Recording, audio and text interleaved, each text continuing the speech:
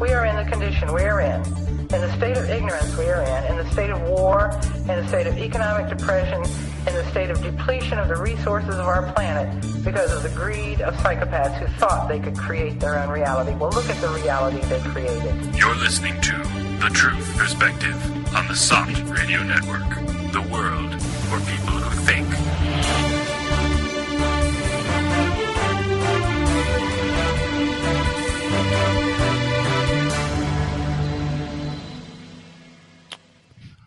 Hello everyone, welcome back to The Truth Perspective. It is December 11th, and in the studio today we have Jason Martin. Say hi, Jason. Hello. And we are very pleased to have back, it's been a while, Laura Knight-Yadchik. Welcome, Laura. Hi, everybody. And today we are going to be interviewing Russell Gmirkin. Russell is an independent researcher and Bible scholar and has written two of what I consider, and probably most people that read them consider, some of the most revolutionary books in biblical studies.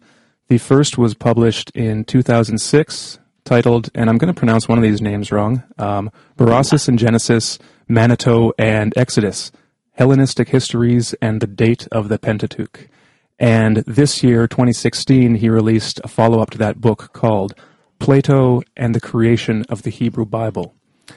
And so we're going to be discussing Russell's work and just why and how revolutionary this stuff is. So, Russell, we're very happy to have you. Welcome to the show. Well, I'm very happy to be here. It's very exciting. And if you check out the description on the show, you can see a link to both of the books and to Russell's website, russellgmirkin.com. Russell, to start out with, maybe you can just tell us a little bit about yourself, how you got into this field, and maybe just some of the steps that led you to come to some of the conclusions that you include in these two books. Sure. I have a very strong biblical background because I grew up in America, and like everyone else, I, went to church, read the Bible, went to a Bible college.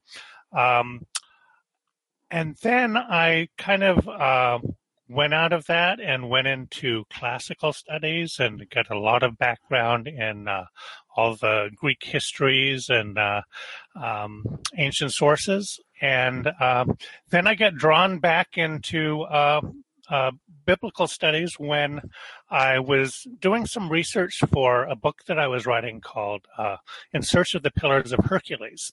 And there was one source on the Pillars of Hercules named Berosus. He was a Babylonian priest. He wrote around 280 BC. And so anyway, I read his materials on this one research project, and I was just struck by how close his book on Babylonia resembled the early parts of Genesis. Scholars have for a long time understood that Genesis drew on all sorts of Mesopotamian sources. They know that it drew on the Babylonian creation story, the Sumerian king list with its 10 generations of incredibly long-lived kings before the flood, the Babylonian flood story from the Epic of Gilgamesh, and others. Well, as it turns out, Berosus, he translated every one of those works, these exotic sources in ancient cuneiform and dead languages like Sumerian. He translated them all into Greek around 280 BC, so that the authors of Genesis only had to read Berosus to get all those Mesopotamian sources. And in fact, his translations and paraphrases were often closer to the biblical versions than the cuneiform originals. Mm-hmm. So to me, this showed that the authors of Genesis, they had to write sometime after 280 BC, and they had access to Greek books on history, including Berosus. Well, and this is where we get into one of the big issues, because the common view of the Old Testament is that it was written thousands of years even before that. Is that correct? Like, can you tell us a bit about what the commonly held view is on the history of the Bible and when it was written? You bet. The Bible claims to be an ancient book, and until the last few centuries, its claims were taken as at face value. Moses wrote the books of Moses, and Joshua wrote Joshua, Isaiah wrote Isaiah, and so forth. People still believe this. That's okay. I did as a teenager. We all did, didn't we? Yep. But by around 1600, the top Bible scholars came to the realization that Moses just plain couldn't have written the books of Moses, which are, Genesis through Deuteronomy, the first 5 books of the Bible. Moses couldn't have written that anachronistic passage in Genesis that mentions later kings in Israel that were long after his time. He couldn't have talked about his own death in the book of Deuteronomy. And let's face it, Moses couldn't have written these books 500 years before the invention of the Hebrew alphabet. But still, if these books weren't quite as ancient as they claim to be, virtually all scholars, as late as 1990, still tried to date the books of Moses and the rest of the Bible just as early as possible, taking into account obvious anachronisms. And they imagined that these books were written in the time of Solomon or King Josiah or Ezra, certainly long before the coming of the Greeks.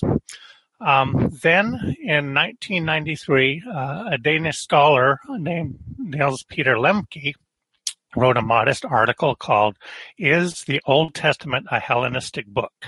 that asked the simple question, why do we insist on dating these biblical texts as early as possible? Why not look at the latest possible date as the proper starting point? Now, the first real evidence for the Old Testament comes from around 270 BC, when the 5 books of Moses were translated into Greek for the Great Library of Alexandria in Egypt, about 50 years after the conquests of Alexander the Great. Now, before that time, there are very few historical references to the Jews and no references to biblical writings. But after that date, there's an explosion of Bible-related writings.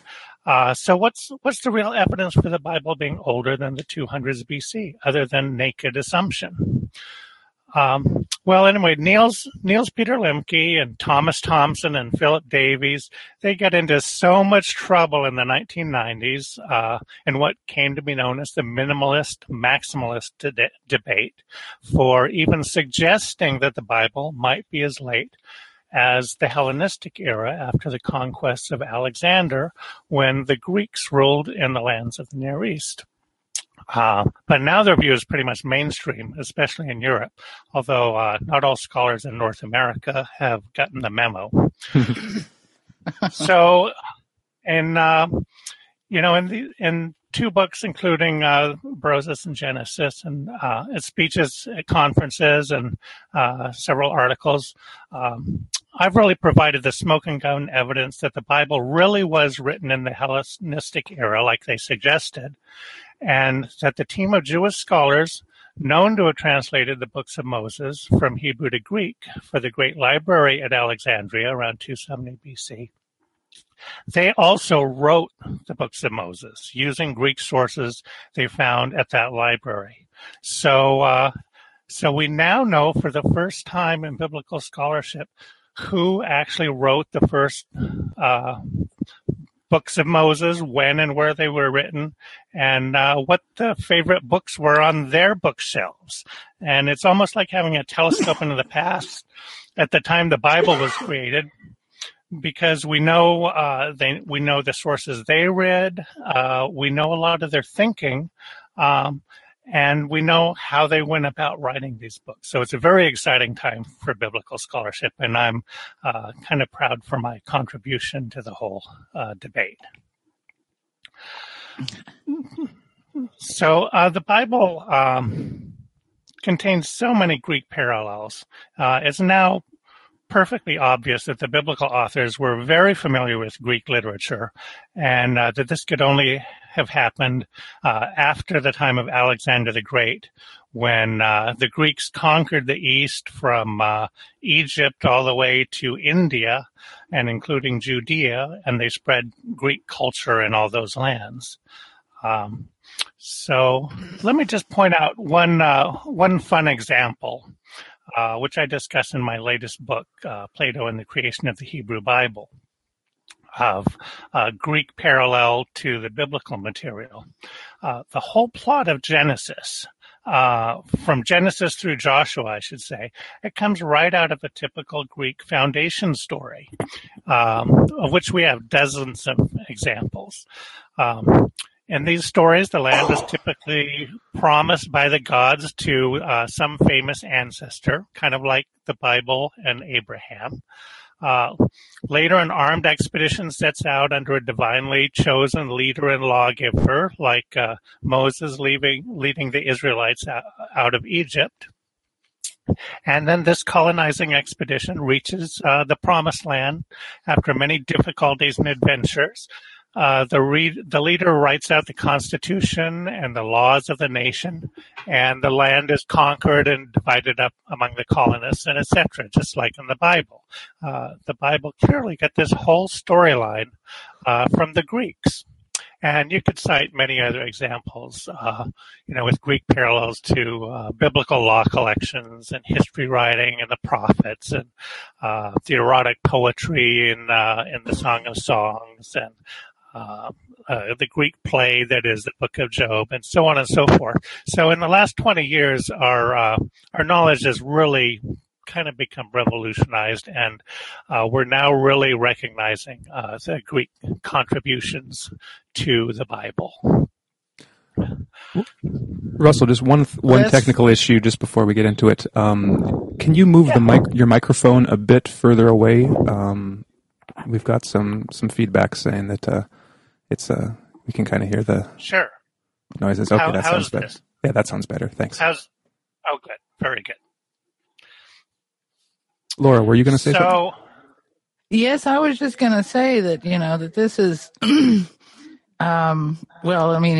it is revolutionary, but, years and years ago when I was reading John Van Ceder's In Search of History, his In Search of Abraham, whatever, several books, he mentioned in there as an aside the problem of the relationship of the stories of the Old Testament to Greek stories, and also to the Epic of Gilgamesh, and I had I'd always thought that this story of David and Goliath was just so bizarre, because here's David against this giant, and he's got the stones in his pouch, and he cuts the giant's head off, this overwhelming power.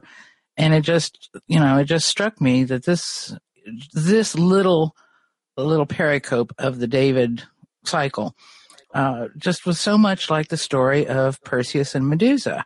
You've got the stones, she turned you to stone if you looked at her. He's got the stones in the pouch. He cuts her head off, puts it in a pouch.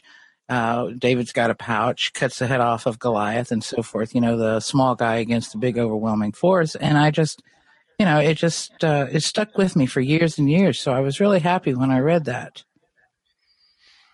Yeah, well, that's, go ahead. That's a very interesting parallel. There's a lot of parallels between David and Goliath and Homer's Iliad too. They had a lot of stories where one champion from one army would face off against the other champion from the other army, and one battle witnessed by both sides. And Goliath, he's dressed up like a typical Greek soldier. He even has a little shield carrier like the Greek hoplites. And it's just very Greek. It's there's the Perseus and Medusa echoes. There's lots of Greek echoes in especially in the stories of David. There comes a lot comes out of Homer. Quite a number of parallels. Fascinating stuff. Yeah, so then you go along and you read things like Bruce Loudon and his comparison of some of the Old Testament stories to, the Odyssey, and then Wesalius, who compares the overarching structure of the Old Testament from Genesis through Second Kings as being very similar to the structure of Herodotus' histories, and then what's his name, Wagenbaum, who wrote, the Argonauts of the Desert, and made all those comparisons. And somewhere in there, your book came in, because I was reading them fairly chronologically, and it was just like it all began to make sense. Mm-hmm. Yes, well, Philippe's book played a large role in my current book, Plato and the Creation of the Hebrew Bible. Right after I wrote my first book on Berosus and Genesis, I started on a second book on Greek sources on the whole Bible. Well, I had it really completed in 2011, and my editor, Thomas Thompson, said, I should take a look at this new book by this young Belgian scholar named Philippe Wadenboom, Argonauts of the Desert, that and maybe incorporate some of his stuff on Plato into my book. So his book was basically a catalog of all possible little literary parallels between biblical and Greek writings, including Plato's Laws, which had, it has extensive legal parallels to the Mosaic Laws, as was known since Greek and Roman times. The church father Eusebius, he had a large section with comparisons between the Bible and Plato's Laws.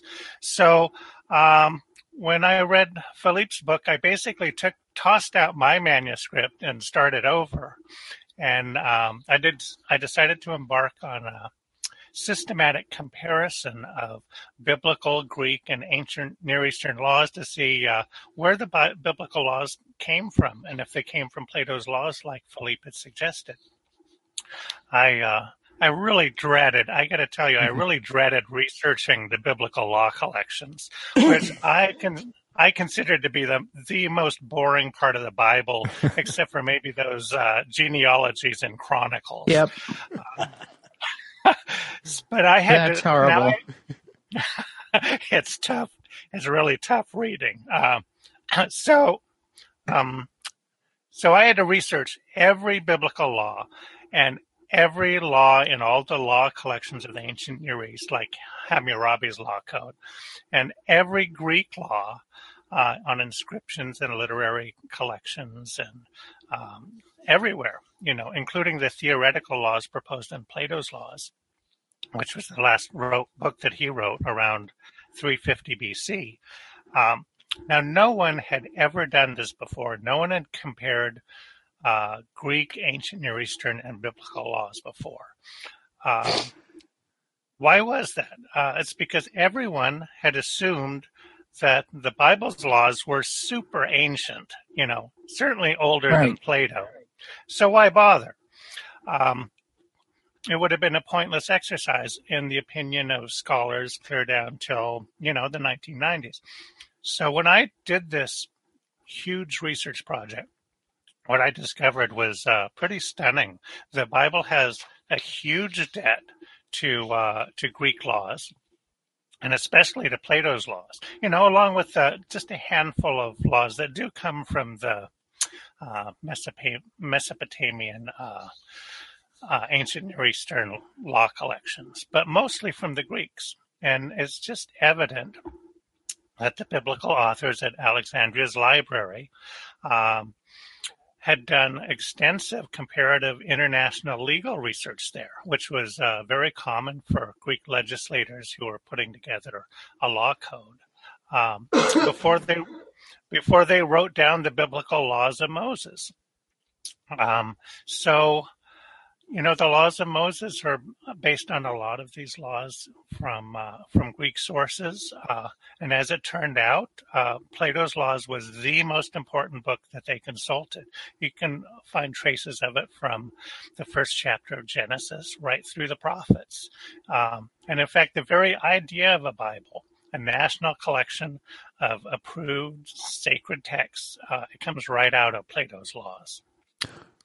Russell, can you... It's absolutely fascinating that all these years we've been conditioned to think that the Old Testament and Judaism is like, what do they call it, sui generis? And Christianity, of course, is the unparalleled fulfillment of Judaism. And, of course, they have to keep Judaism in that pure state, from God's mouth to Moses' ear, and then immediately take that and bridge over into Christianity so that, they preserve this this power structure is what it amounts to. It's a power structure. It's about our God is the right God, and biblical studies are done in such a way that it preserves this forever. Is there a television in the background somewhere? No, we're getting some echo. Me too, a little bit. That's their voice coming through on a speaker or earphones that are leaking. Mm-hmm. But anyway, that's the way I felt about it. Was just absolutely stunned. I do have a question. Yes. What is the issue that the people who seem to be kind of very much against this investigation into the Old Testament? There's obviously a group of scholars who are really identified with the idea of the sui generis Judaism. What is it precisely that they fear in this kind of investigations? Well, there's a couple answers to that. One of them is that most biblical scholarship is done in, or a lot of it's done in seminaries and religious studies programs and things like that in the U.S. So there's a conflict of interest. It's kind of the fox in charge of the hen house, sort of a thing. But the other thing is I think it's largely scholarly inertia. Thomas Kuhn's book, the Structure of Scientific Revolution, he talks about the inertia of paradigms, how knowledge is passed down from teachers to students, and the students adopt all of the assumptions of their revered teachers that they studied at the feet of, and then they perpetuate it right down the line. And it's very hard to talk about a really challenging new perspective that's revolutionary, because you have to throw out your education, you have to throw out all the books you've ever written. So it almost takes, a lot of times it takes someone from the outside who goes into a field without any of the assumptions and without being indebted to, the person who proposed them, ran their PhD program, to go in with a fresh set of, or rather a lack of assumptions, a new perspective, and kind of reinvent a field from the ground up. Now, when the Copenhagen School, Niels Peter Lemke and Thomas Thompson and Philip Davies, all of whom I got to meet at a recent conference in Copenhagen, by the way, they're great people. When they challenged the maximalist assumption that all these books were way far ancient, and said, well, let's look at the whole range of possibility. They could have been written any time between, say, the time of Moses and 270 BC. let's look at that whole range of dates as possible and see where they fall in there. Well, that throwing out the assumptions of the antiquity of the Bible, it just opens new possibilities in research, and that's how I came in, and I looked at any Greek sources or ancient Near Eastern sources before, say, 270 BC, and I looked at them as all potential sources for the Bible, and discovered, yes, the Bible drew on Berosus and on the Egyptian priest Manetho and Plutarchus and Plato in this case. Yeah. But if you share those old assumptions, and especially if you're paid to have those assumptions, you're just not going to go down that road. And surprisingly, I've had little really, really negative feedback from other scholars. Scholars have been pretty receptive to my work, except when they're protecting their own books that they've published. I don't think Van Cedars likes me very much. Oh dear. He really initiated this whole comparison between Greek writings on history and biblical writings, but he dates the biblical writings way early, way before the Greeks ever came into Judea and the East. And so I don't understand how he can believe that all of this influence took place before the Greeks and the Jews had any context, Yeah. It's kind of strange because... Well, for me, I mean, this made Old Testament studies far more interesting instead of... I kind of like the idea of the Old Testament being rooted in Hellenistic culture more than being sort of this... off from this sort of Middle Eastern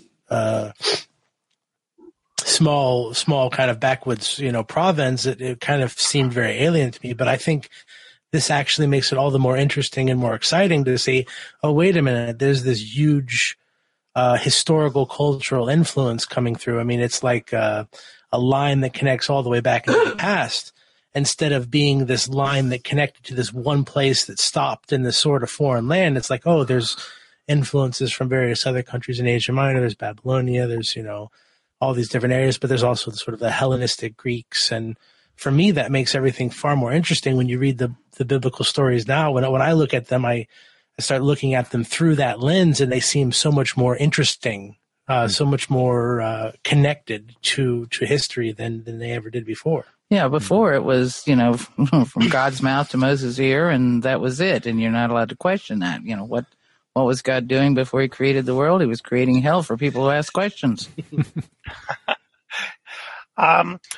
Something else that's interesting is there was kind of an echo phenomenon where, the Greeks invented a lot of historiography. Van Cedars and Halpern, they said, well, the Jews actually invented historiography before the Greeks.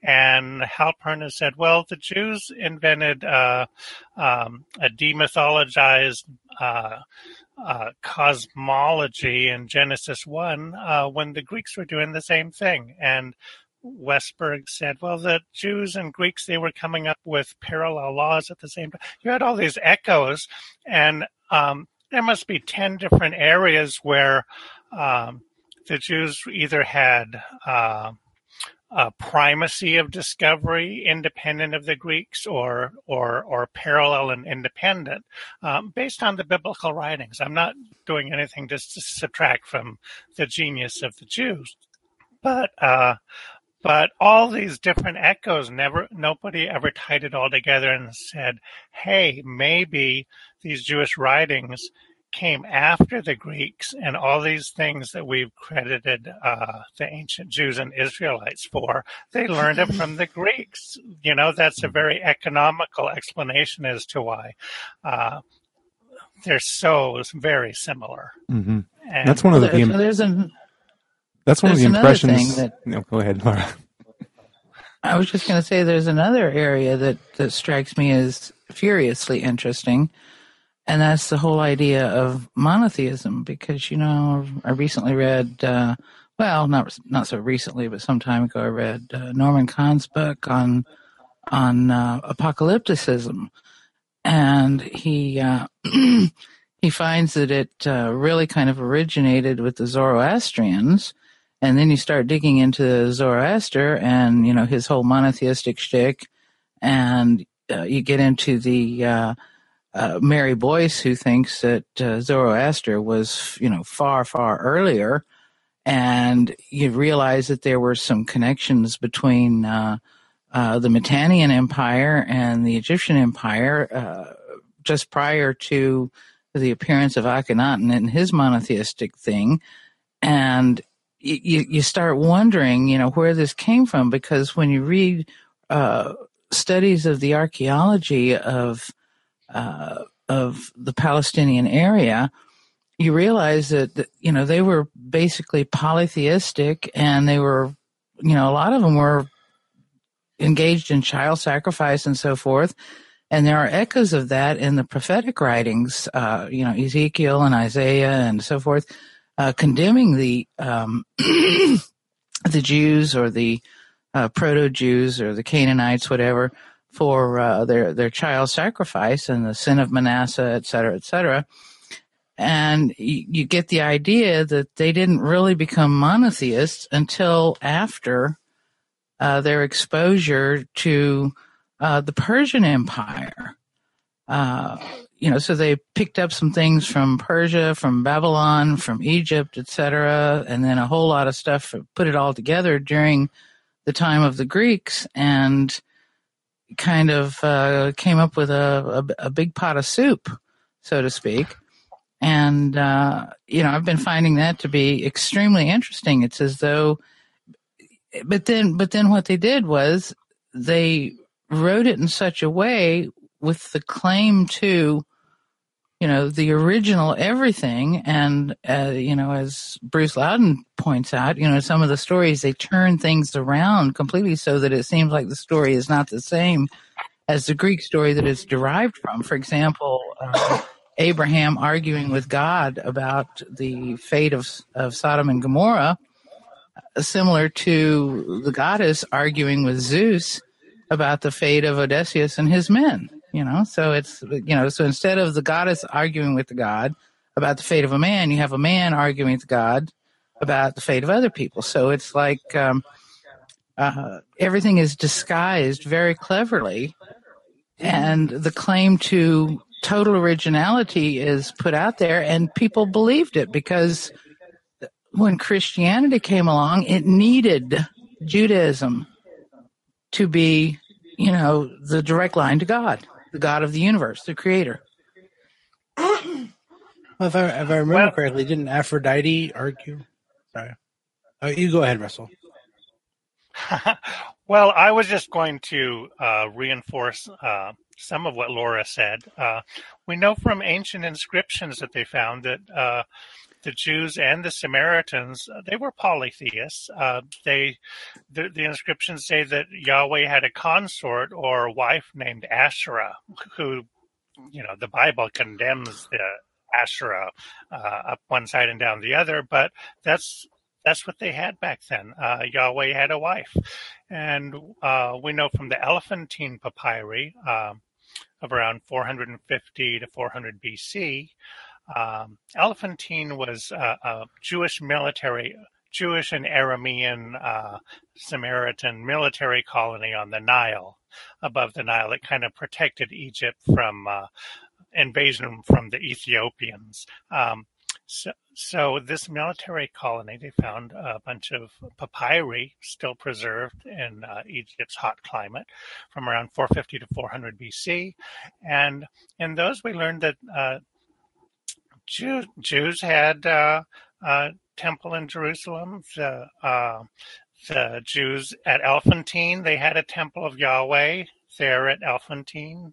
We know the Samaritans had a temple of Yahweh at Gerizim. They had all sorts of temples, and the people at Elephantine, they swore by Yahweh and Beth Anath and, a few other Aramean and Babylonian gods. They were polytheists. Around 415 BC, they wrote the religious authorities in Jerusalem and Samaria saying, the Egyptians just tore down our temple. Can we have another one?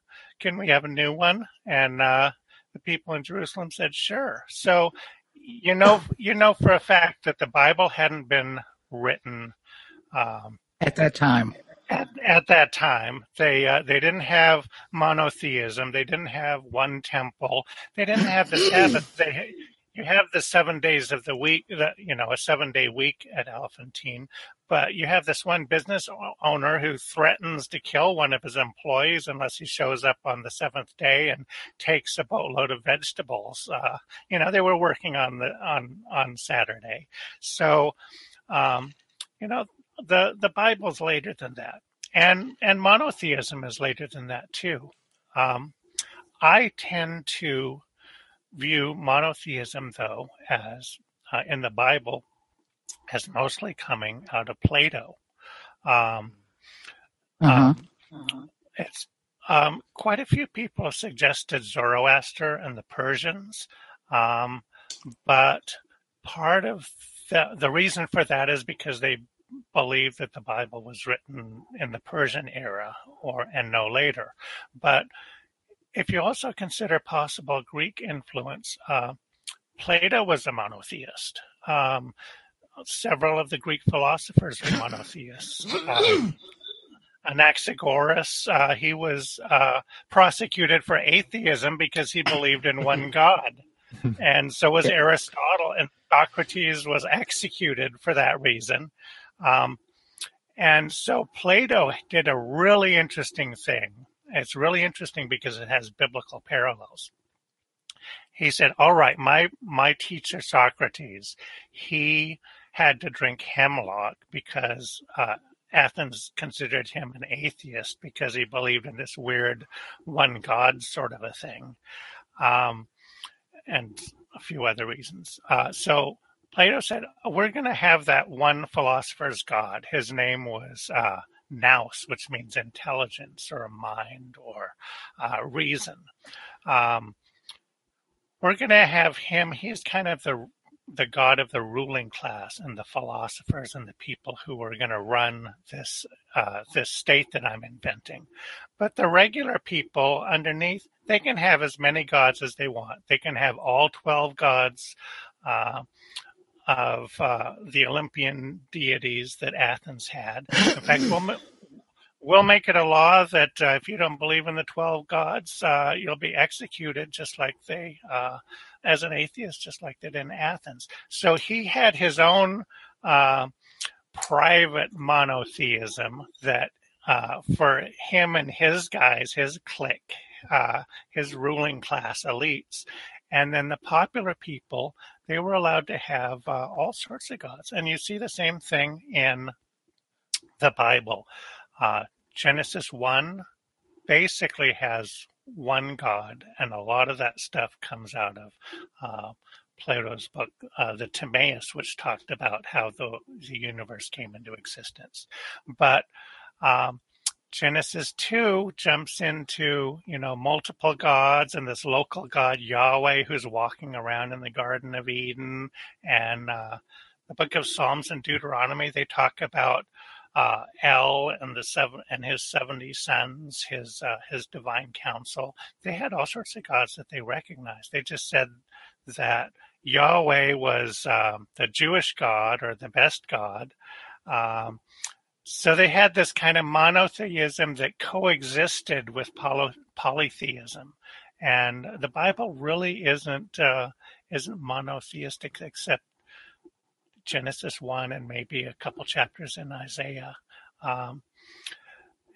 Later generations of Jews who read the Bible, they came around to the idea of only one God. But the idea of multiple gods named El and Yahweh and things like that, that hung around for a remarkably long time. Well, So Russell, it's all. Go ahead, Harrison. Yeah, getting into because you mentioned, well, Laura mentioned the Persian influence, and then you mentioned that this, in your mind, looks more like an influence straight from Plato. This kind of gets into the issue of looking at the Bible, as a book written in 270 BC, because the Bible covers a history that stretches back thousands of years, and all of all the famous Bible stories. So the slavery in Egypt and the Exodus, and then coming back, and then the exile, and in Babylonia, and and then the Persian influence. So you've got all these stories and all this kind of history mishmashed in there, and in your book you point out, the one thing that stands out for me is that a lot of the earliest stories seem like they are just almost like complete fabrications based on these histories and stories that you'd find in the Greek writings. But I'm wondering if you could tell us what you think about the history pre-270 BC in the Bible. How much of that do you think might actually be true, or is it all this kind of fan fiction or historical fiction that you find in like the stories of Moses, for example? Like, what about the Persian influence and the prophets writing in exile and things like that? Well, I think the starting point for the modern discussion has to be that the Bible was put together in the 270s BC. But Plato also advocated that, when you're creating this national literature, which we can get into his invention of the Bible in a little while later. But he said that you should research all the old local legends and the local gods and ancient temples, and incorporate as much of that into your national literature and your cultural traditions as possible, so that all this stuff appears to be ancient and based in the gods of the land and all of that. So there was an impetus to preserve as many ancient materials as were compatible with the new laws that were created in 270 BC, and to preserve parts of Jewish heritage that were considered harmless or supporting the new system of government that they were inventing. So we know some of the sources were ancient. I mean, the king lists in especially for the northern kingdom, I don't know, starting after Ahaz or so. Ahab, and in Judea, starting with around Hezekiah. A lot of that stuff is very accurate. The chronology is accurate. The names are accurate. We know that because these kings were mentioned in Assyrian inscriptions, and the chronology lines up. So the Book of Kings has these chronicles of the kings of Israel and of Judah, and those have to preserve, king lists from the monarchy. So that part's accurate. Once you get earlier than that,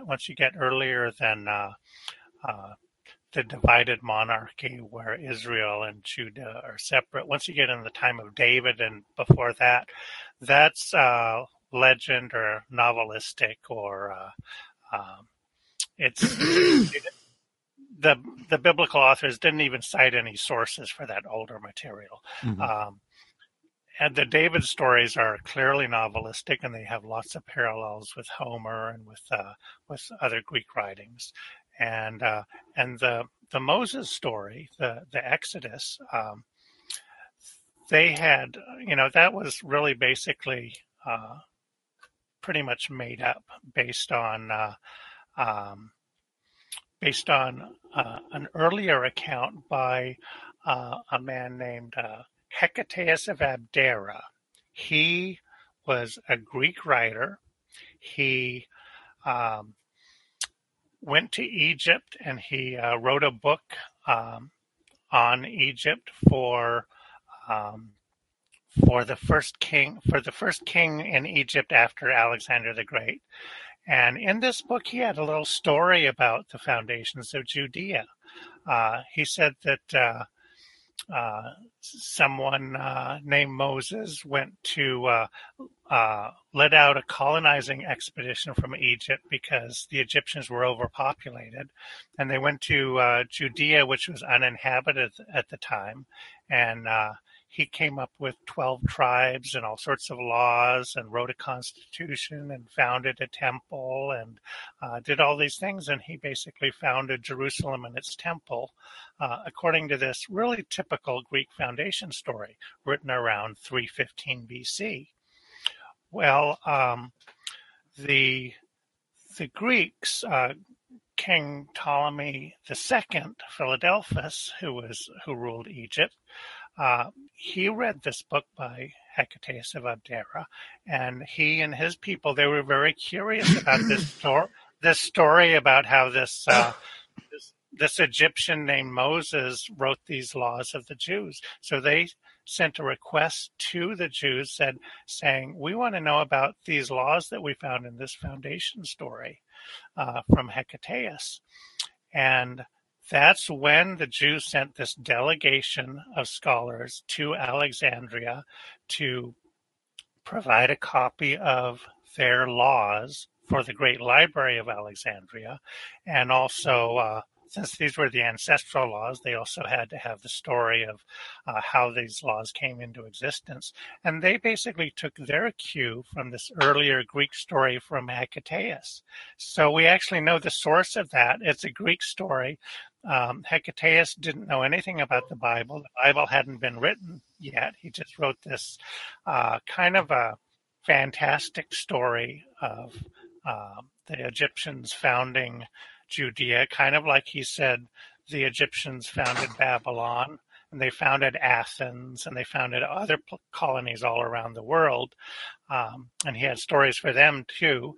Well, so the story of Moses is based on this Greek story that from like 40 or 50 years earlier. It basically takes the plot out of that. And so you can kind of divide up the history in the Jewish Bible, and it splits into kind of three parts. There's the earliest parts are like pure mythology. And then later on, you get into stuff that might be kind of legendary. There might be some legends about, Abraham or Isaac associated with some altar in Samaria. They could have had oral traditions for some of this stuff. And then finally you get to material that has some historic content, like the Book of Kings. And then in the prophets are mostly very late, but there's some early materials in them as well. We know that they're late because for one thing, most of the prophets refer to writings from the Book of Moses. And so they have to come after 270 BC. Another really interesting thing is that the prophets, several of them talk about how this Jewish sacrificial system was kind of useless, that all these sacrifices and prayers were a waste of time, and the important thing was righteousness, and that God couldn't be bribed with all this endless stream of sacrifices. Well, that comes right out of Plato. He talks about these same things in several of his books, The Republic and Laws and some others. It's all straight out of Plato, so it has to be late. Mm-hmm. There's also some early stuff too. The Book of Haggai appears to be an authentic collection of oracles from around 515 BC, around the time when the Jews were finally given authorization to construct their temple. And There's another really I love finding older materials in the Bible and the prophets and things like that. It's fascinating. Most of it is late in Greek, but there's some interesting early stuff. For instance, the first chapter of Ezekiel has this vision of God's throne as a chariot on this heavenly realm that has jewels sparkling in the floor, and there's the cherubim and the seraphim and all the eyes and this and that. There's only about 2 or 3 lines in there that even mention Yahweh, and most of it reads exactly like a Babylonian source that talks about Marduk's throne up in the skies. Mm-hmm. And so here you have in Ezekiel, you have this Babylonian document that has a couple of glosses that mention Yahweh, so it's kind of domesticated and turned into a Jewish thing, but it's pure Babylonian. So there are spots in the Bible that do preserve old traditions, and it's really interesting to investigate and find where they are. But the old assumption that it's all ancient it's pretty much out the window at this mm-hmm. point. Mm-hmm. Yeah, I think that's the direction that biblical studies needs to go about now, is to start looking for the really old texts and trying to divide things and look at it from a reasonable point of view. What else can they do? I mean, once you know it's not as old as you think it is, start working with what you have. Mm-hmm. Absolutely.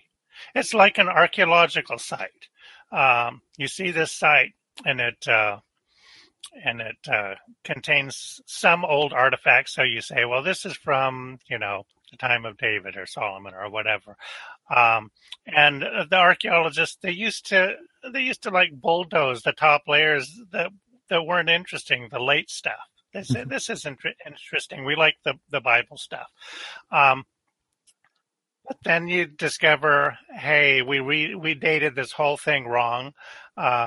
It's from, the period of kings clear into the Hellenistic era, and we need to find all the different strata, all the layers, all the different datable layers of materials to come up with the whole history. Well, looking at the Bible is the same way. There's old stuff in it. And that stuff's really interesting, but the late stuff is really fascinating too. Mm-hmm. Well, I think the late. Go ahead. You meant, or Russell, were you going to say something? Nope. I was going to sit back and let you guys say something interesting. Well, this leads into something I want to actually get back to, something we were talking about, because I think Jason had asked the question of. Why do people have such resistance to this kind of research? And I think one of the parts to the answer of that question gets back to the original goal of why the Bible was written in the way that it was, and how Plato had basically set out how to carry out this entire project, because he essentially wrote that into his plan. How to create a system, how to create this national library, and how to create a society that completely believes in the truth of this founding document, of these laws, and to do it in such a way that everyone fervently believes it, and so that it will last for years and years and years. And so, if anything, I think that the very fact that we have Christianity today and Judaism still going on is a testament to just how effective Plato's method was. So I was wondering if we could now get into Plato and what exactly he envisioned, what he, the plan that he had, and how it was put into action by these Jewish scholars in Alexandria. Sure, you bet. He had this genius plan that he laid out on how to take a brand new colony in a new location and create a new government for a new nation, and the citizens that they brought in would have total obedience and be so loyal to nation that it would last forever. He gave a lot of forethought to this problem. And for him, the key to it all was to have a set of laws from God or the gods given in ancient times that the laws of the nation were supposed to have a divine origin. Kind of like he was modeling them on this idea on the divine laws of the Spartans and Crete and a few other countries that their constitution had lasted for, like the Spartans had lasted for 400 years unchanged. That was a long time back then. And it was partly because of the respect given to the laws of Sparta, which were allegedly given to their founder by, I think it was Zeus in that case.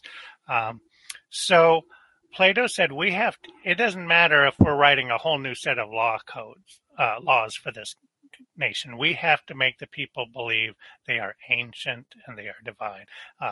There's a very crucial passage that I have in front of me where he stated, if there exist laws under which men have been reared up and which, with heaven's blessing, have remained unaltered for many centuries, so that there exists no recollection or report of their ever having been different from what they are now, then the whole soul is forbidden by reverence and fear to alter any of the things established in ancient times.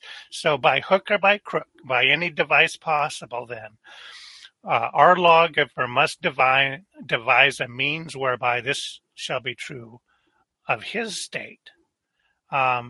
So if you're going to found a new nation, or if you're going to refound a new nation, as in the case of the Jews, you have to make the people believe, according to Plato, that their laws were divine, that they've been given centuries earlier, that they've never been changed, and then everyone will be reverent and fear to alter, a jot or a tittle, in the words of Jesus. So to make these brand new laws that Plato wrote in his book, Plato's Laws that he wrote, and then to have the audacity to claim that they were divine and exceedingly ancient, Plato had these strategies. For one thing, he claimed that he was inspired. He believed that as a philosopher and using reason, that his soul was in contact with the divine sphere. So, and that Plato's Laws, that book itself, was inspired, that God was guiding the conversation, and that it was all divine, because after all, he was writing it, right? So it was inspired. But he said, though, that basically to sell the people that their laws were ancient and divine, and to program their conscious as a nation. He was a social engineer. He was engineering people's thinking from one generation to the next. He said that one of his strategies was the rulers should investigate and incorporate all the local gods and deities, the old temples that they could find in the area, and old altars, ancient sacred laws and ancient festivals. Sure, why not? We'll incorporate those religious laws into our law code. Find out who the local priesthoods are and get their support. And, if there's an inherited line of priests, we'll give them a role in our new government, and we'll adopt the old legends. So all of this created an aura of antiquity and a connection to the land and a connection to the gods of the lands. And it really, it brought the priests into the whole organization so that they'd have an interest in saying that all of this stuff was ancient and divine. So that was a really incredibly sort of genius, if devious, strategy that he had. And but finally, additionally, I should say, he also laid out instructions for creating a national literature. This was really important to his overall strategy. The most important text in this literature was going to be the law book, which the Jews call the Torah. And besides this, the rulers were supposed to review all existing literature, everything they had on hand, and approve it or reject it, edit it, revise it for compatibility with these divine laws, with the law code. They were supposed to come up with a new set of authoritative hymns, kind of like the Psalms, and plays like the Book of Job, and prose and history, and all literature in this new state we're going to require prior approval by these legislators of the arts, and only these texts were supposed to be used in the schools. All outside literature was forbidden. All cultural contact with the outside world were forbidden. So they were isolated. It's like the whole nation was kind of like sort of like a cult in a way. The Spartans used this approach, and they were very effective in keeping their nation and its same constitution for a long time. They outlawed foreign contacts, and they had this educational system where all of their soldiers were trained from the year 6, age 6 on up. All of their education was by the state. Well, the Plato advocated a similar system. The Jews had a similar system with their national literature. And Plato said that if you use the schools to program the youth, he said the youth, they'll believe anything you teach them. If you get them young enough, they will accept anything you teach them. And if you use this approved canonical literature, and if that's where all your education comes from, Plato said it would only take a generation or two for the citizens to forget their actual history, which, in his metaphor, their memories would be wiped clean like a slate, like erasing a chalkboard. And they would come to believe that their laws and their way of life had been revealed to their distant ancestors by the gods. And so, and as a result, the people would be so loyal to these divine, unchanging laws and their sacred literature that the nation would last forever. And you see all these same things in the creation of the Hebrew Bible and in the Jewish theocracy, incorporating the local gods and the local temples and altars and the local priesthoods and some of the legends. And it was a very, very effective approach Plato had. So that was his strategy. He lays it all out in great detail. This is clearly what the Jewish people who wrote the books of Moses in around 270 BC, they were following this strategy.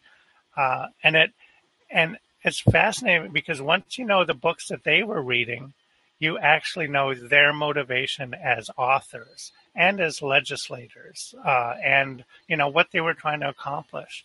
They were creating a theocracy, which is a new form of government that Plato invented, ruled not by a king but by God, through these divine laws, and through, he said that there should be, the rule should be by a panel of theologians and priests who were experts in the law and philosophy, very much like this new theocratic form of government that you see in the Hellenistic era in Judea, with rule by a high priest and by the Sanhedrin and by the council of priests.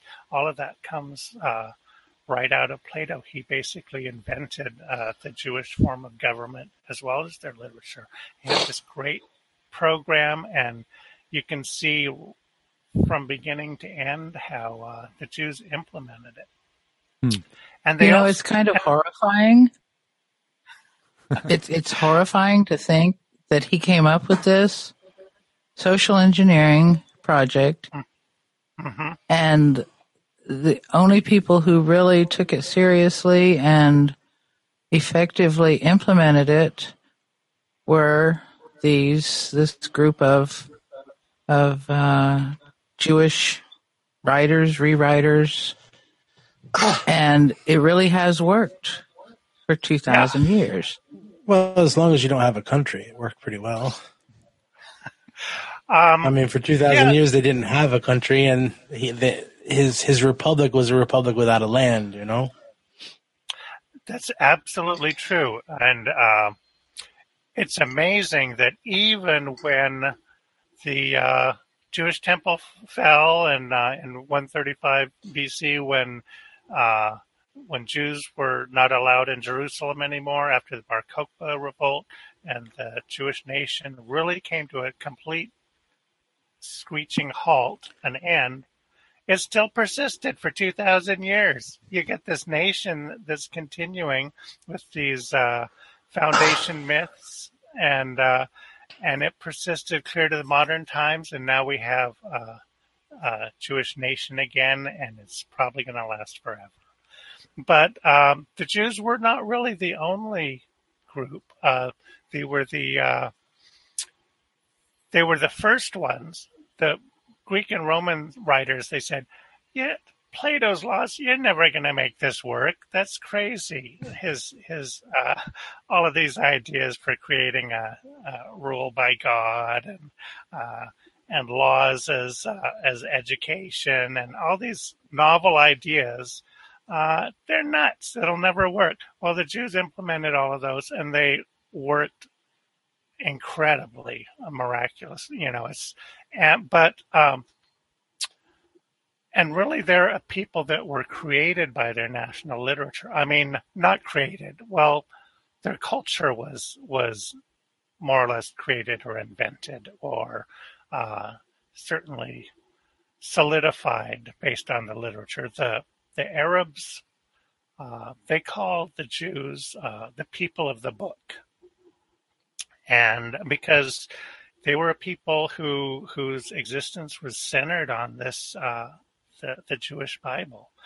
And the Jews like that, by the way. They acknowledged, yes, we are the people of the book. But the Christians were another people of the book.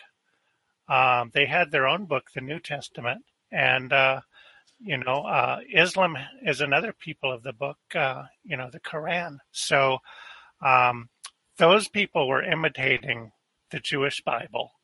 So you go from Plato to the Jews to the Christians to Islam. And gosh darn it, it worked every time. So, and look what we have now. Yeah, I'll leave it to our listeners to decide whether it was a good thing or a bad thing. Well, exactly. I hadn't thought about it while reading the book, but while having the discussion, it just as a quick aside, I was thinking about the parallels with Islamic State today. And because I've been reading a couple books, one about a German journalist who Jürgen Todenhofer, who went into the Islamic State in 2014 and talked to a lot of these guys and how they describe what they're doing and why they're doing it and how they're doing it. And it's pretty much the same thing. It's like these guys are. It sounds like they've read Plato or they've read the Bible and they've got the same idea. And so I think that's just one example of the extreme like negative, obviously negative ways that this can go about, and the fruit that it can bear. Yes. Well, I mean, go ahead, Russell. Go ahead. Well, I was just going to say that Plato's dark genius has cast its shadow down through history. And we will be feeling him for a long time from now. But, my book hopefully kind of pulls the curtain aside, curtain aside and you see Plato saying, "Ignore the man," behind the curtain.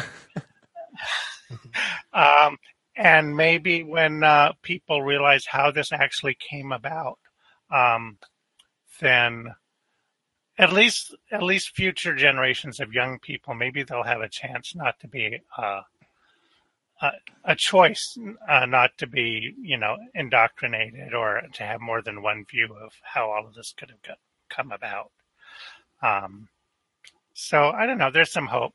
Maybe not for the next 4 years, but or the next century, but looking into the future.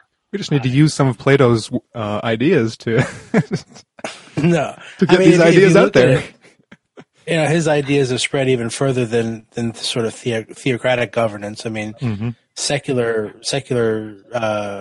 ideologies are also based on Plato. I mean, Shafarevich kind of pointed that out about Marxism and Leninism, that it was sort of Plato's republic, the virtuous state. So there have been plenty of secular attempts to adopt Plato's ideology, and has led to not necessarily the best results. That's absolutely true. Now, I have tried to find out whether Marx and Lenin and those guys had read Plato, because, Plato's Republic, of course, Marx, he proposed communism. At least sharing of property and sharing of wives and things like that. But I haven't yet discovered whether or not they actually did read Plato. But the parallels are certainly astounding. And if you look at North Korea, you have not only the communism and the local mythology, but the cultural isolation, where North Korea believes what they believe because they can't get any information from the outside world, and that's just that's a very Platonic strategy and very effective. Well, the interesting thing is that those ideas, like the sharing of wives and communal property, I mean, there was a play by Aristophanes. What was it called?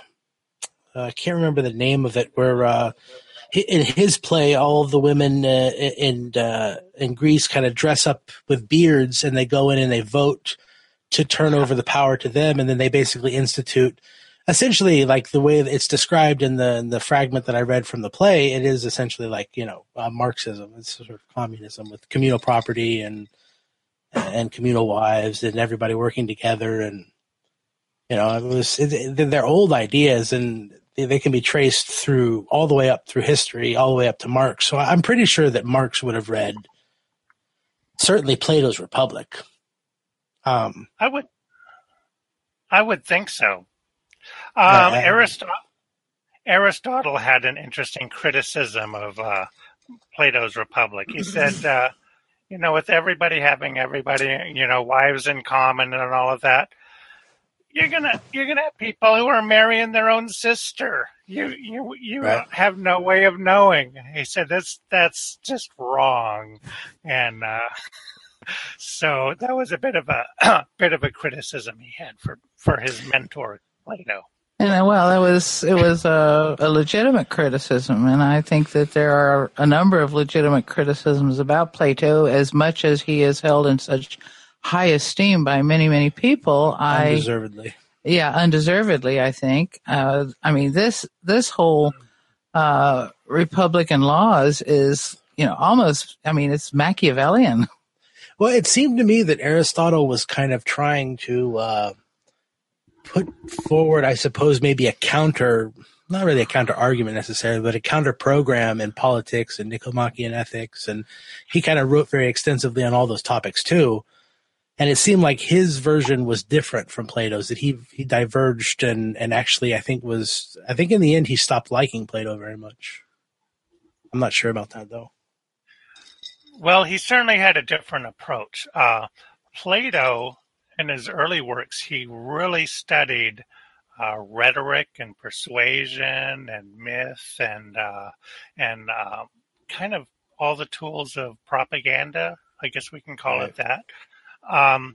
And he condemned the sophists who were the masters of rhetoric and their techniques. He said you could convince anybody of anything with those techniques, but in his later works, he incorporated rhetoric right and left, and his basic approach was to use myth and story and rhetoric and persuasion to persuade ordinary people to obey the laws and be virtuous, even if they didn't really understand it all. And then the philosophers, they were going to be in charge. They would have knowledge. Everyone else would have opinions, but reason and knowledge weren't for the common people. The rulers had to shape their beliefs and behaviors. But Aristotle, he said, well, in his book on rhetoric, he basically said, everybody can understand reason, and reason is accessible to everybody, and you can't just use rhetorical arguments to manipulate people into what you believe. I'm more of an Aristotelian myself than a Plato guy, but I really understand Plato. Well, I mean, I was sort of there's a few little things about Plato that I read or heard about. There was a sort of an incident where he supposedly purchased up all the books of Pythagoras or something like that, or some collection of books, and then buried them. And it seemed like he may have been the type that was going around and kind of suppressing what he considered to be, important knowledge and sort of filtering it through his own system, through his own academy. So he seems to be sort of like this really cultic individual. And I found that a little bit distasteful. I didn't really like the various different stories that you have of him.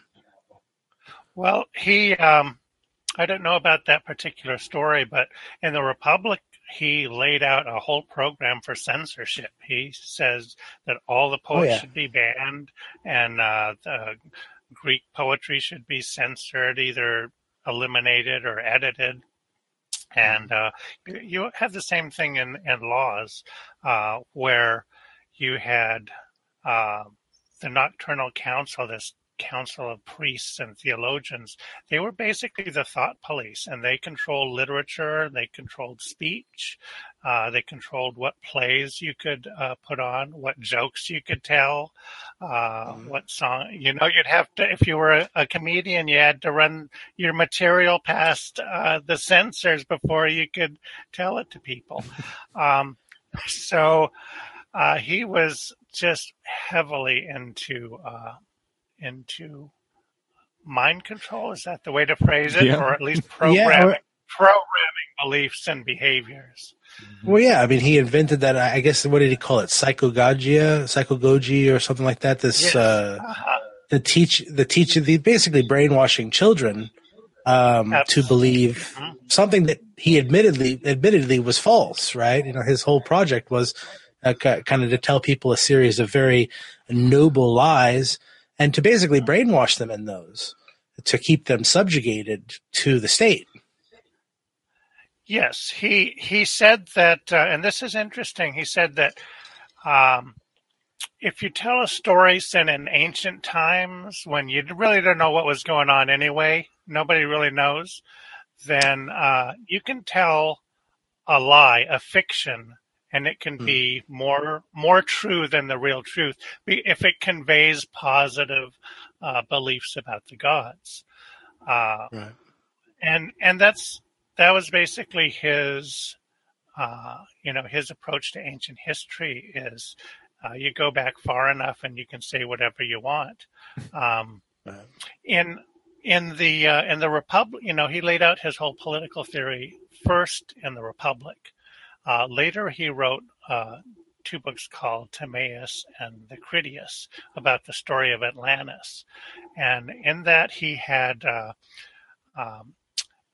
Critias said that he heard this tale that the Greek lawgiver Solon heard from the Egyptians about the ancient residents of of Athens, and how they defended the whole world against the wicked people from Atlantis. And he said that these ancient Athenians before the big flood wiped out all of the records of this stuff, that their government was exactly like in the Republic. He said, Solon, he said that they had the guardian class and the craftsmen and this and that. And Socrates was so amazed that was exactly what he had just laid out in the Republic the night before. So how convenient. How convenient. And he said, okay, so we're going to tell this myth, but we're going to tell it as though it's fact. It's passed from the realm of myth into the realm of fact. And since it was in ancient times, you could make up anything. It didn't matter if it was false. You could pass it off as true because it would support the national ideology and the Constitution and laws and the beliefs of the ruling class.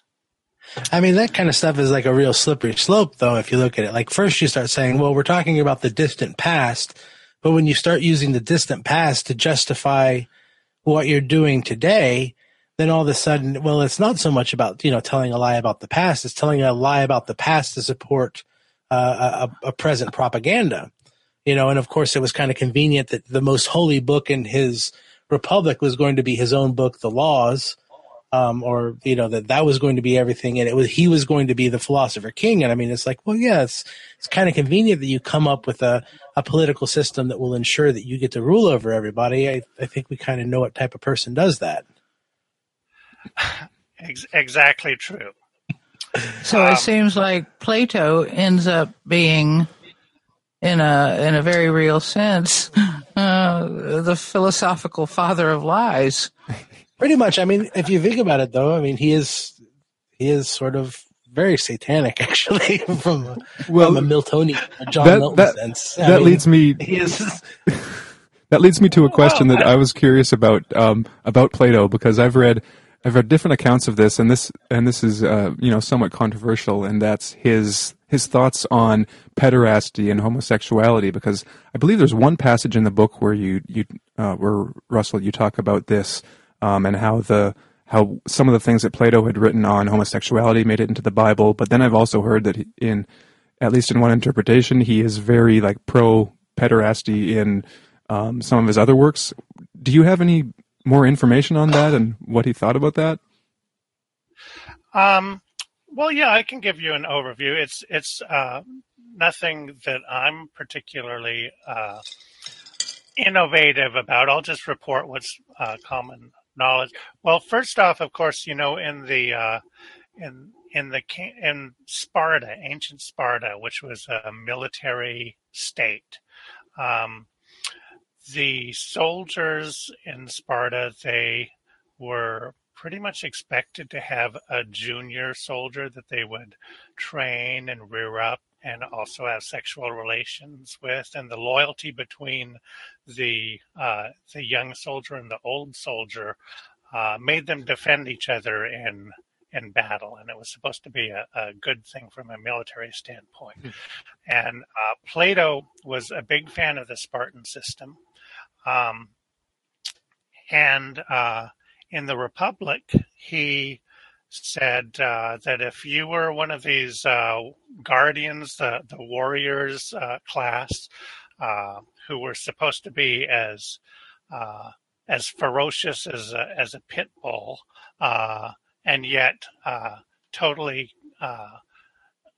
doting on their master. So ferocious to outsiders, but friendly to the ruling class. But if you were one of these heroic warriors, then you could have the pick of anyone you wanted to have sexual relations with, male or female. In Laws, he backed off of that, and he said the only acceptable form of sex is for the purpose of procreation.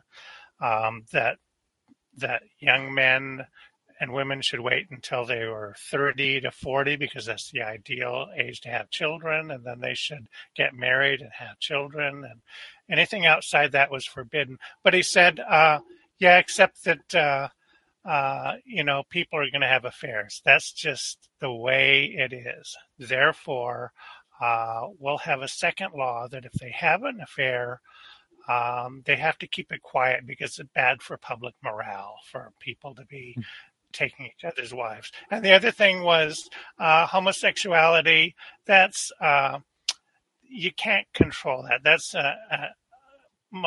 an urge that you just can't control. So we have a second law there. If you're going to be gay, stay in the closet because it's bad for public morale. Don't ask, don't tell, or stay in the closet. So, and of course, Plato was, of course, homosexual. That's just, he didn't have any children, and it's just a matter of secondary historical sources say he was. That's not controversial or derogatory or anything. It's just a fact. So was Aristotle, and a lot of people back then were, and that's fine. But he really legislated all that hypocrisy, and the part about outlawing homosexuality that probably made it into the book of Leviticus in a very strong way. And that's not necessarily a great thing, because everybody should have a right to life and liberty and the pursuit of whatever happiness they can have. There was also a whole lot of laws about adultery, and I mean, it's the death sentence for that sort of thing. I mean, it was for homosexuality or adultery. I mean, you died. Well, I mean, there was just something anti-liberty about everything that Plato did, and what ended up being done with what Plato did. I think it was sort of conspicuous that Leviticus and the Jewish law comes out far harder on sexual immorality than even Plato does. Mm-hmm. It was sort of a little bit ironic, because he seems to at least have been far more realistic about it, but the seeds were always there for repression.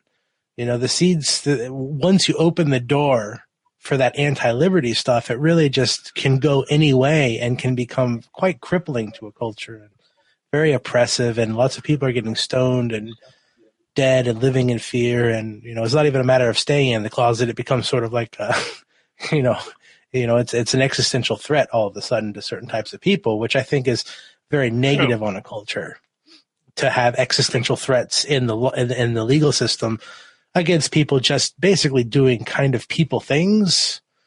I think that is a slippery slope that unfortunately is one more of the negative aspects of the Republic and the laws and the Platonic thinking. Yeah, I think he pretty much greased the water slide and gave people a good shove. I don't even think it's he started out in a very bad place, I think. But you're right though. Leviticus took it even further. So your point is well taken. Yeah.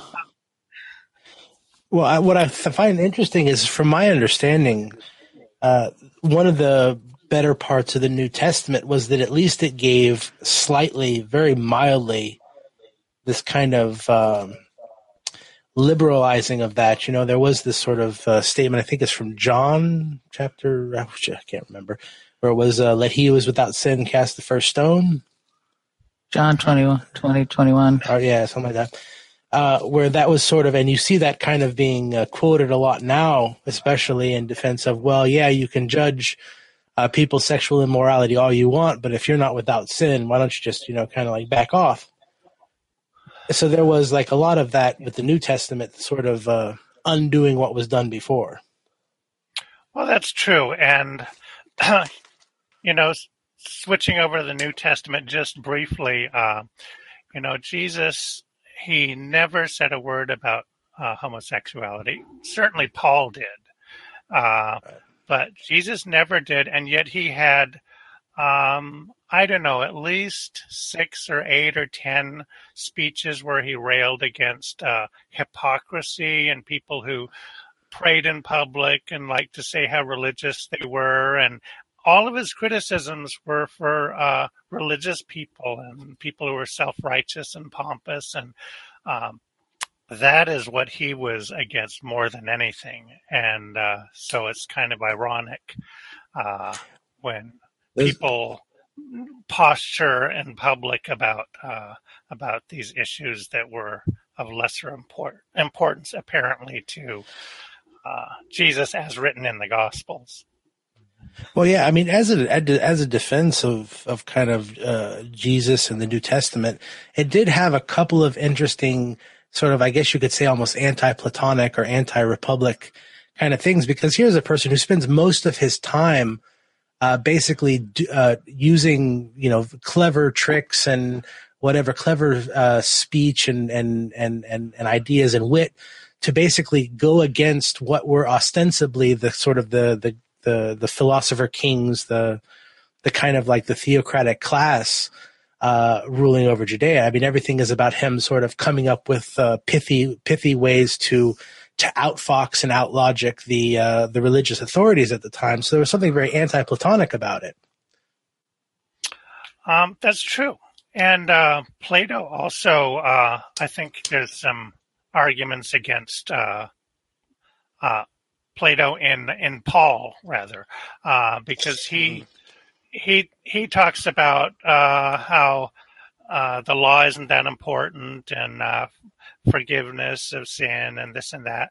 When Plato was very much that righteousness, obedience, that was the thing. You got everyone to obey the law, and prayers and sacrifices by the wicked so that their sins would be forgiven. To him, that was kind of blasphemous, because Right. that is letting the gods participate in human wickedness, basically. Right. The theology of the New Testament is it contains echoes of Plato, and mostly on the other side, I think. Yeah. Can we go back to your first book? I just want to kind of get back to that one, because you were talking about the kind of people who got together to do this job, to write this text, to gather, and I expect it took years to gather everything together. But the initial, writing of the Torah was probably the first step, and then began to gather the literature together, the remainder of it. So that probably took years. What's your take on that? Well, I think that's exactly correct. The Torah, the books of Moses, they appear to have all been written at Alexandria around 270 BC. That was the first phase. And Plato, he had two phases. The first one was to come up with the Constitution and laws, and that's just what they did at Alexandria. And then his second phase was to come up with this national literature in support of the laws. And from all the hints that I can see in Plato's laws, I think that was supposed to take probably 10 years, because he said that there's going to be a 10-year period of adjustment. If some of the laws aren't quite perfect, then you can test them out and change them. And this was, there was the 10-year phase to get things all fixed was a big deal in Plato's laws. I think that's probably fairly accurate for when the first version of the Hebrew Bible or the Old Testament came together. And that took place in Jerusalem. That was no longer in Alexandria. They came home from Alexandria, and the people in Jerusalem seem to have taken charge of this phase. At Alexandria, you had Jews and Samaritans both working on the Torah, which is a sacred book to both the Jews and the Samaritans. The rest of the Bible, the Samaritans kicked to the curb, and in the rest of the Bible, especially starting in the Book of Kings, has a very negative take on the Samaritans. It says that the northern kingdom, they worship Baal, and they never came, unlike the Jews, they never came back from exile, and basically the Samaritans were written out of the rest of the Bible. It's got a very exclusive focus on Jerusalem, even though there was a temple of Yahweh at Mount Gerizim that was larger than Jerusalem's temple and going on at the same time. So you're right. It took a few years. It probably took 10 years, and then it would have taken at least another generation for this new literature to be taught in the schools and the new institution called the synagogue and in the homes and all of that, and to indoctrinate the new youth coming up. Plato said it would take a generation, maybe 2 generations, and then the people wouldn't even remember their past. They would remember the new past that had basically been invented for them. And in our historical reading, that's basically what happened. So if you have around 270 BC, you have a theocracy, a new form of government in Judea. You have new laws, new literature. By around 200 BC, the historical sources said that the Jews said the Torah contained their ancient ancestral laws and constitution, that was their national text. And by the 160s BC, when the Seleucids tried to outlaw the Jewish religion and laws and literature, the Maccabees, they fought this war of liberation, a very brave war against huge numbers of invaders in order to save this literature. They didn't want a Greek constitution. They wanted their national ancestral laws back in place. So it really just in pretty much the time frame that Plato specified, the Jews fully adopted this new literature and laws and their Bible. And it's just like he wrote the history of the Jews. Yeah, it's crazy. It's quite amazing. And but another aspect of his plan was that when you created this literature and these new laws and stuff for this new nation, the people had to believe that it was all of this was done in ancient times. Like the Jews had to believe that all of this was laid down by the laws of Moses for their ancestors.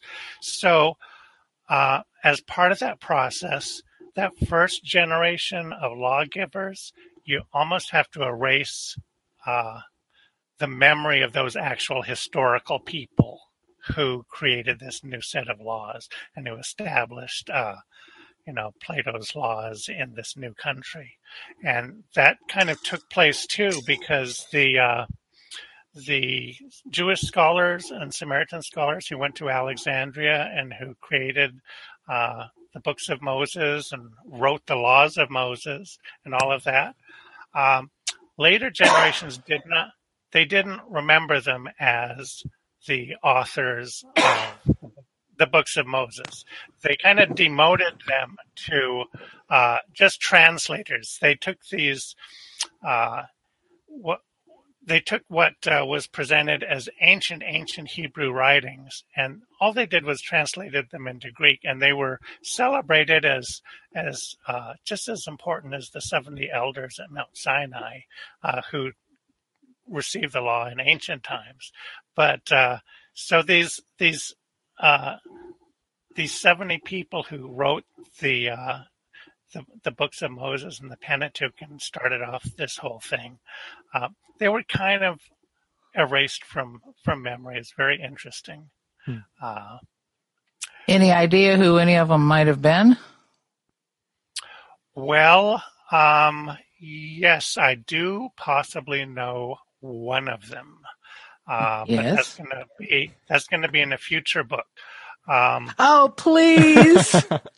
No, he can't give away all of his secrets. No. I will give you a little preview here. I had mentioned that both Jews and Samaritans wrote the books of Moses in Alexandria. All right.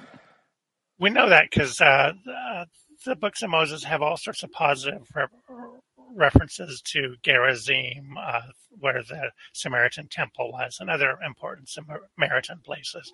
And it doesn't really mention Jerusalem or they're Israel, the 12 tribes of Israel. That was the thing. So there is a Samaritan author. His name hasn't actually come down to us, but scholars call him Pseudo-Eupolemus. Eusebius wrote a couple of fragments of this Samaritan's writings, and it's very interesting stuff. And Eusebius mistakenly identified him as Eupolemus, who was a different Jewish author. So scholars say it wasn't really Eupolemus. But he was a Samaritan. He wrote these, a couple passages preserved by the church father Eusebius. And this stuff that he wrote looks to be earlier than the Bible. And it does have some traditions about Abraham.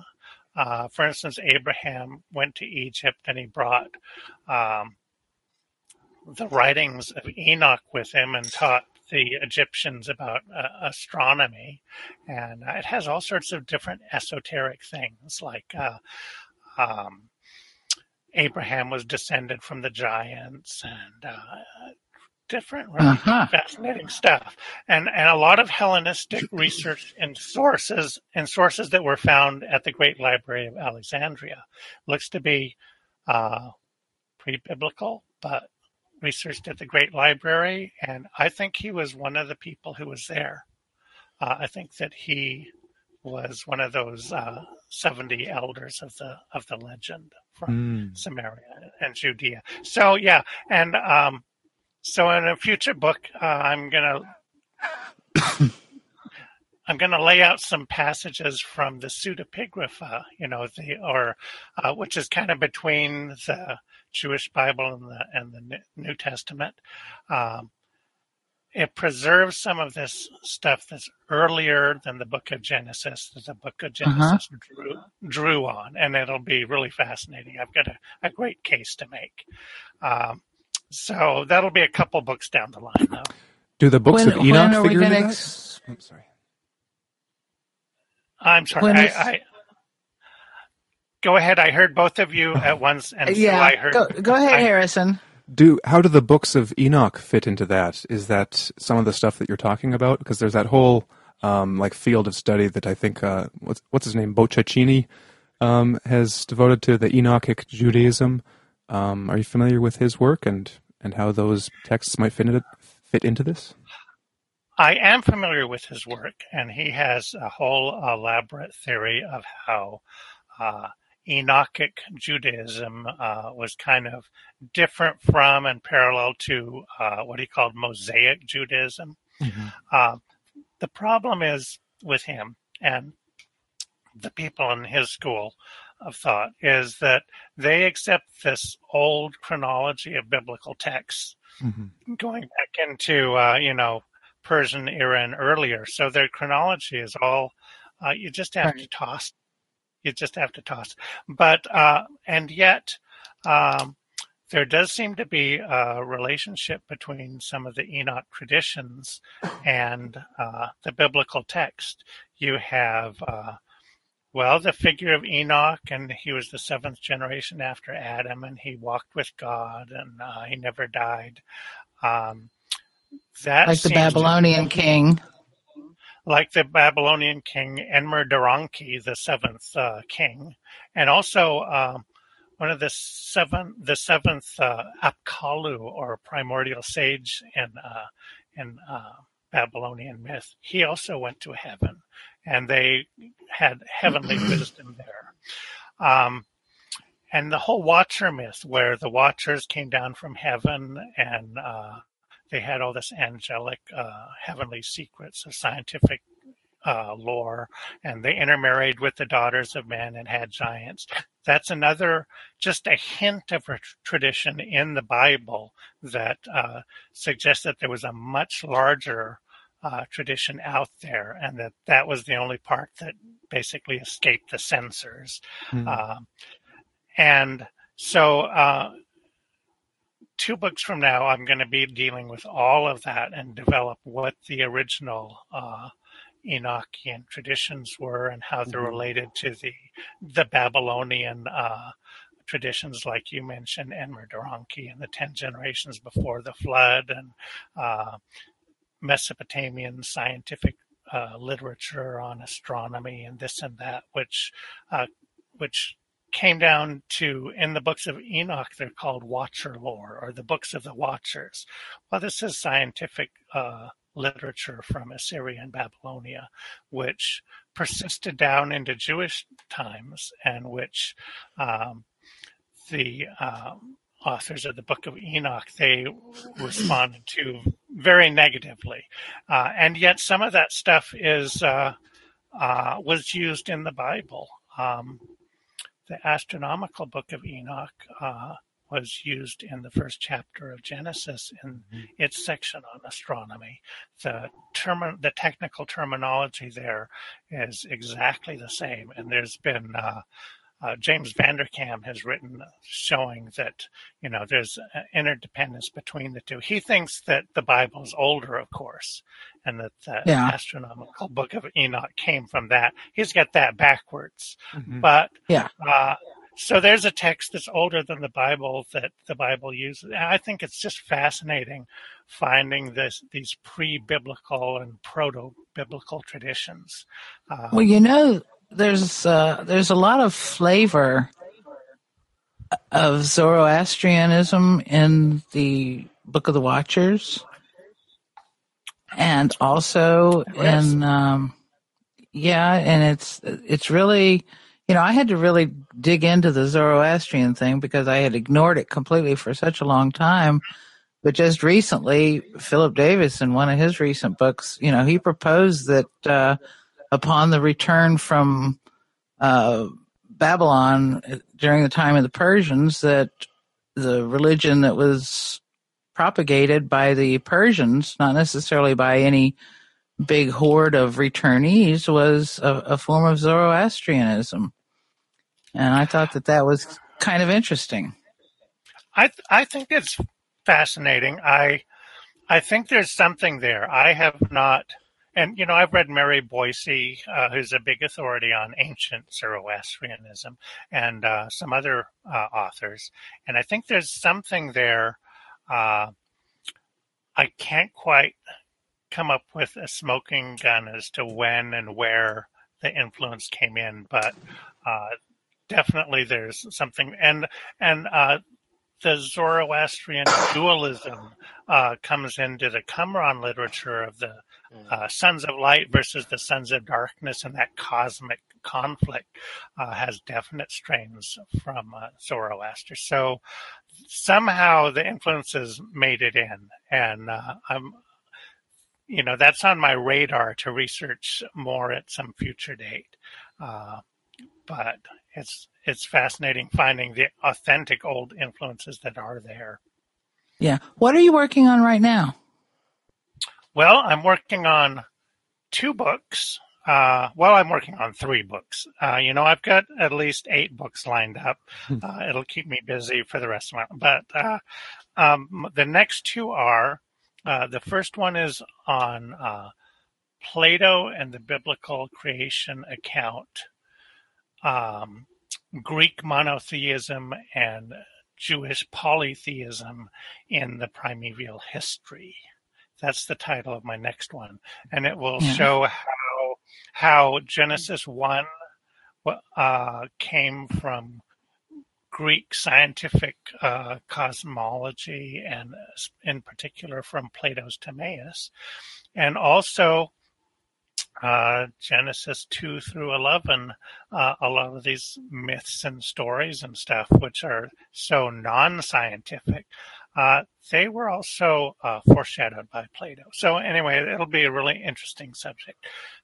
And it will show how the ruling class monotheism in Genesis 1 coexisted with these crazy stories of God walking around in the Garden of Eden, or having lunch with Abraham, or things like that.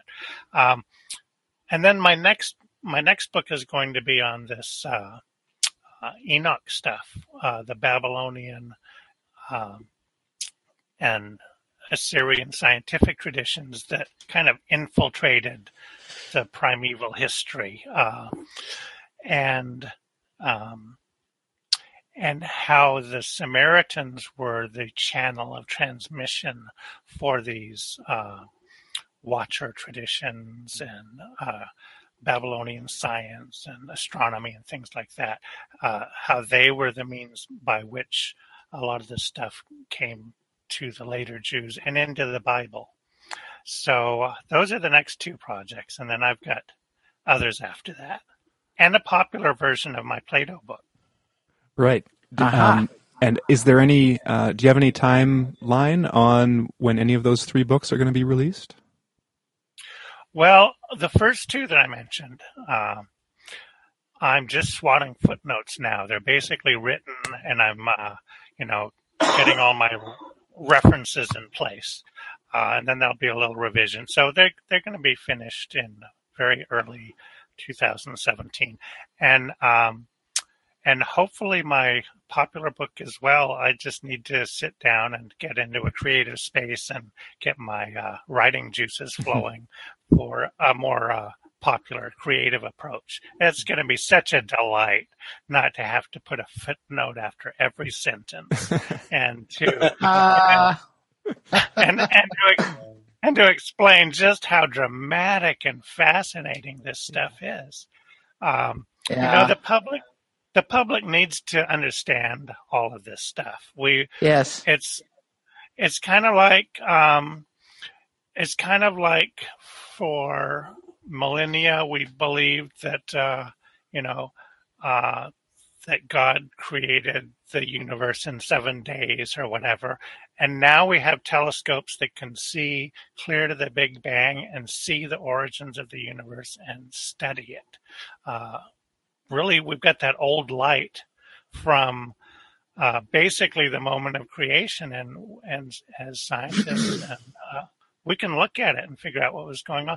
Well, it's kind of the same way now with our more recent history and the origins of the Bible and Christianity and things like that.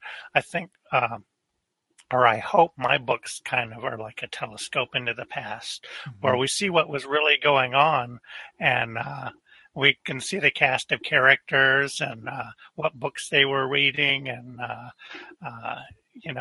what ideas were going through their minds when they were writing this stuff, and what their aims were.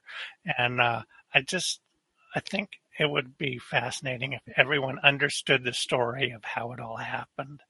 I agree. I think it's very exciting. Mm-hmm. Yeah. Harrison, give the names of his books again so that all the readers or listeners can make a note of them, and a website address. Yep. So for all our listeners right now, we've got the hyperlinks in the show description. The two books are Berosus and Genesis, Manetho and Exodus from 2006, and 2016's Plato and the Creation of the Hebrew Bible. They're both available on Amazon. The one unfortunate thing is that they're academic texts and very expensive as a result. But I do think that if any listeners are interested, they are worth it. These are, I think some of the best books ever written on the topic from, my relatively limited. I agree. Yeah, exposure to this kind of thing. But check them out. And if for whatever reason you can't afford it, try to get them in from your library. Try to, just do anything you can to try to find them. And I guess other than that, we'll just be waiting on your new books, Russell. And I'm looking forward to them. If I may just toss in one final note, Plato and the Creation of the Hebrew Bible is also available less expensively in the Kindle version for great. like $40 some. So some people have read that. Oh, that's great. And if you want to see my picture and my biography and all my books and stuff, you can go to russellgmirkin.com, which is a link that's also on that you kindly put up on your radio network page. And you can even send me an email if you want to visit. So great. But it's been very fun talking with you guys. Same here. It's been a lot of fun. It's been very educational for me. I thank you. Well, when your next book comes out, we'll have to do it again so we can talk about that one. Yeah. Yeah. I'd love to. Well, great.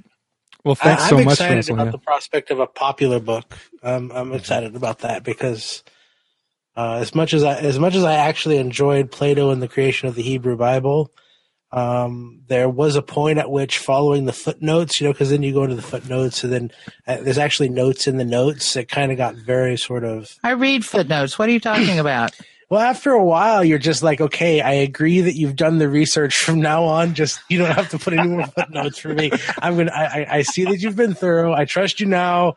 Let's just moving on the ideas because I feel compelled to read the footnotes. But there are some gems in those footnotes. There's some really great things in those footnotes, especially in the last chapter.